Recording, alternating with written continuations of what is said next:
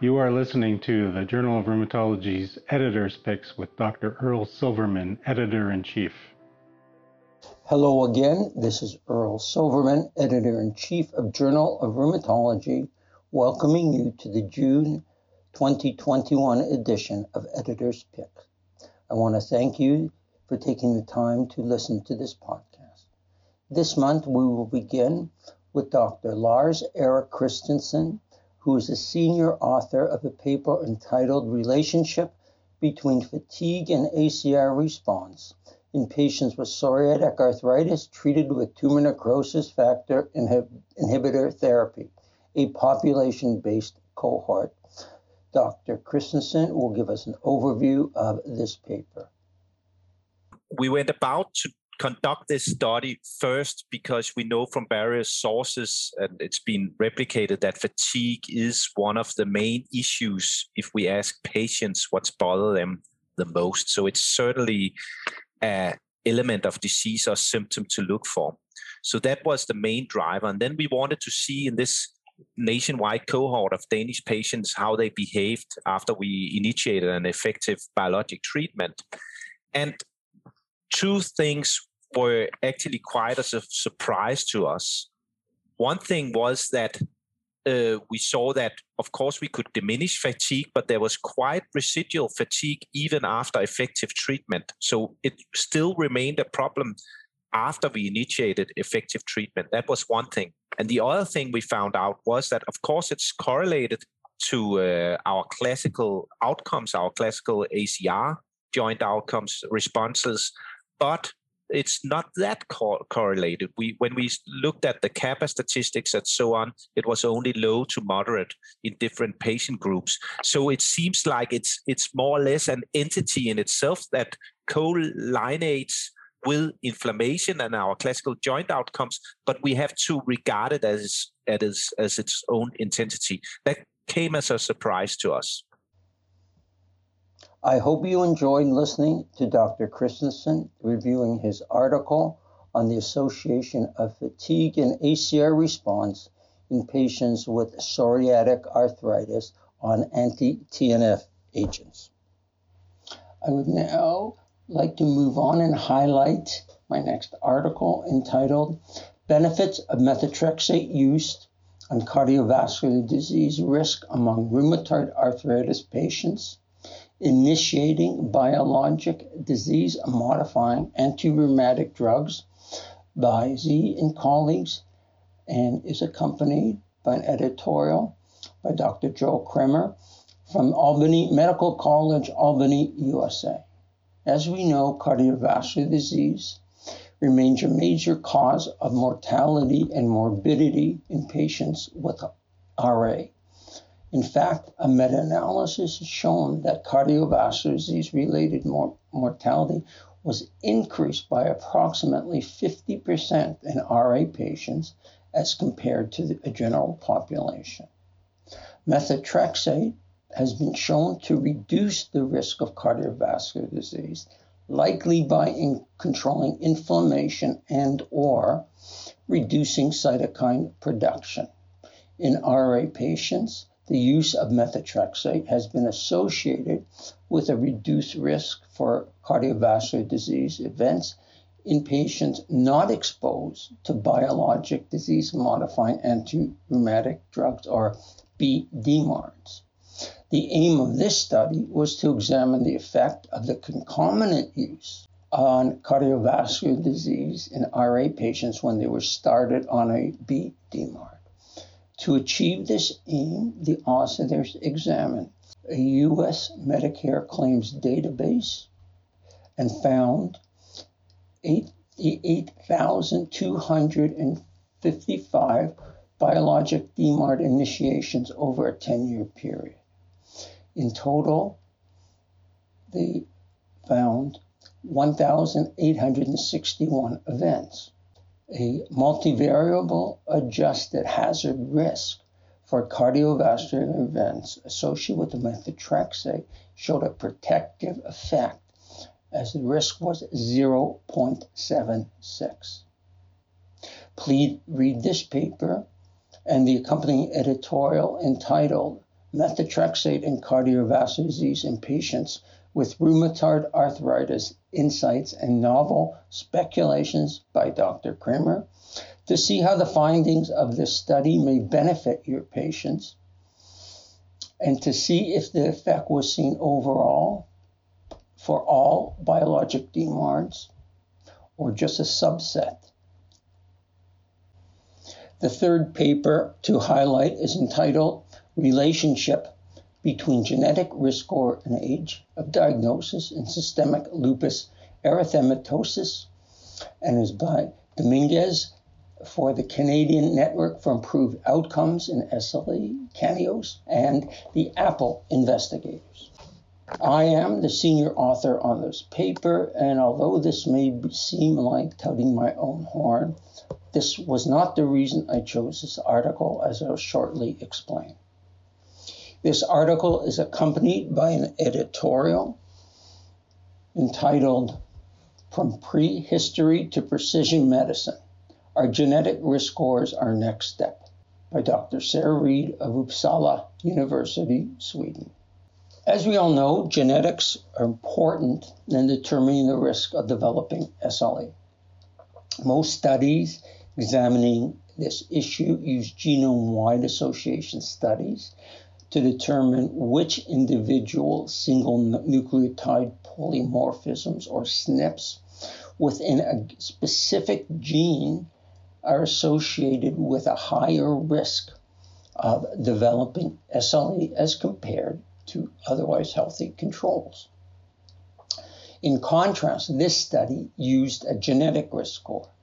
This looks at the combined effect of all SNPs that had been determined up to that point using GWAS studies, and this was the sum of the score. Actually, there were various genetic risk scores used, the details of which are in the paper. Individually, both HLA and non-HLA genetic risk scores were examined, and they looked at the age of onset of SLE and how ethnicity may have affected this association with genetic risk score and age of onset of SLE. The total cohort consisted of 1,540 patients, of which 675 had childhood onset LE and 865 adult onset SLE. The age range was from 1 year to 82 years. Please read this article to find out if HLA and non-HLA genes affected the genetic risk score and age of onset of SLE in different ways, and how ethnicity may have played a role in altering this association. In the accompanying editorial, Dr. Reed reviews the value of genetic risk scores and SLE and the strengths and weaknesses of this paper.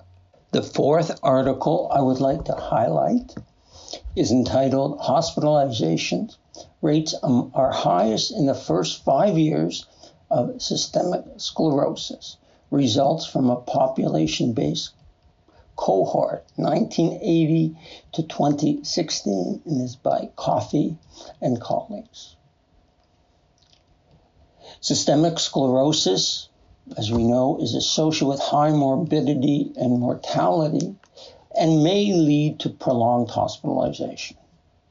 The purpose of the study was to compare hospitalizations among incident cases of patients with systemic sclerosis as compared to age and sex max comparators in Olmsted County, Minnesota, USA.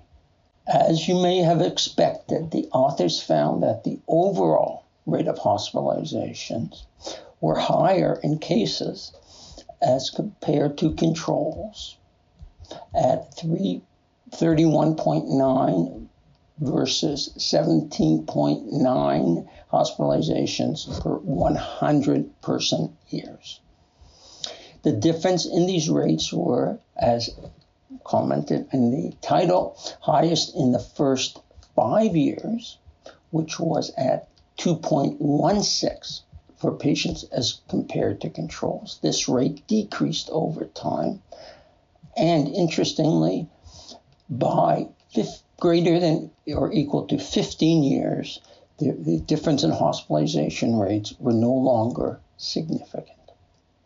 Although the hospitalization rates were high, the lengths of stay and readmission rates were similar between patients with systemic sclerosis and controls. Within the systemic sclerosis group, hospitalization rates were almost 3 times higher in male as compared to female patients. Please read this article to understand the findings of this study compared to previous studies and how specific symptoms in patients with systemic sclerosis may affect the rate of hospitalization. The final paper to highlight this month again looks at hospitalization rate, only this time it is in patients with osteoarthritis. The paper is entitled Hospitalized Infections in People with Osteoarthritis, a national U.S. study, and is by Singh and colleagues. The aim of this study was to examine the incidence, time trends, and outcome of serious infections in patients with osteoarthritis. To do this, the authors examined data from 1998 to 2016, which they obtained from the U.S. National Inpatient Sample.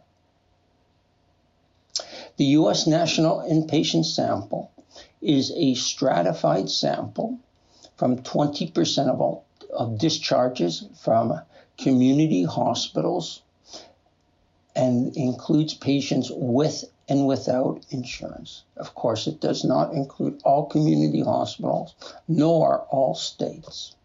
The authors specifically examined hospitalizations for opportunistic infections, skin and soft tissue infections, urinary tract infections, pneumonia, and sepsis or bacteremia. Overall, they reviewed more than 3 million hospitalizations in patients with osteoarthritis and compared this to more than 46 million hospitalizations in patients without osteoarthritis. They found that serious infection rates per 100,000 hospitalizations increased from 1998 to 2000 sample as compared to the 2015 to 2016 sample. This was true for all 5 infections studied. Please read this paper to find the implications of this increased rate of hospitalizations for patients with osteoarthritis, the characteristics that differed between hospitalized patients with osteoarthritis and controls, and what patient demographic factors related to the hospital itself and insurance status were associated with higher healthcare utilization and, in addition, in hospital mortality. I want to thank you again for listening to this podcast and encourage you to read not only the highlighted articles, but all the articles in the June 2021 edition of the Journal of Rheumatology, either in the print edition, the online edition, which is available at www.jrheum.org, and please listening to the highlighted article and the full-length interview. I also encourage you to listen to my interviews with senior authors of selected COVID-19 articles, and these you can see on our website or on our YouTube channel. If you have any comments or questions on these highlighted articles or any article in the Journal of Rheumatology, please send them to manuscripts at jrheum.org. Please listen next month to the July edition of Editor's Highlights. And please stay healthy in these unusual times. Thank you.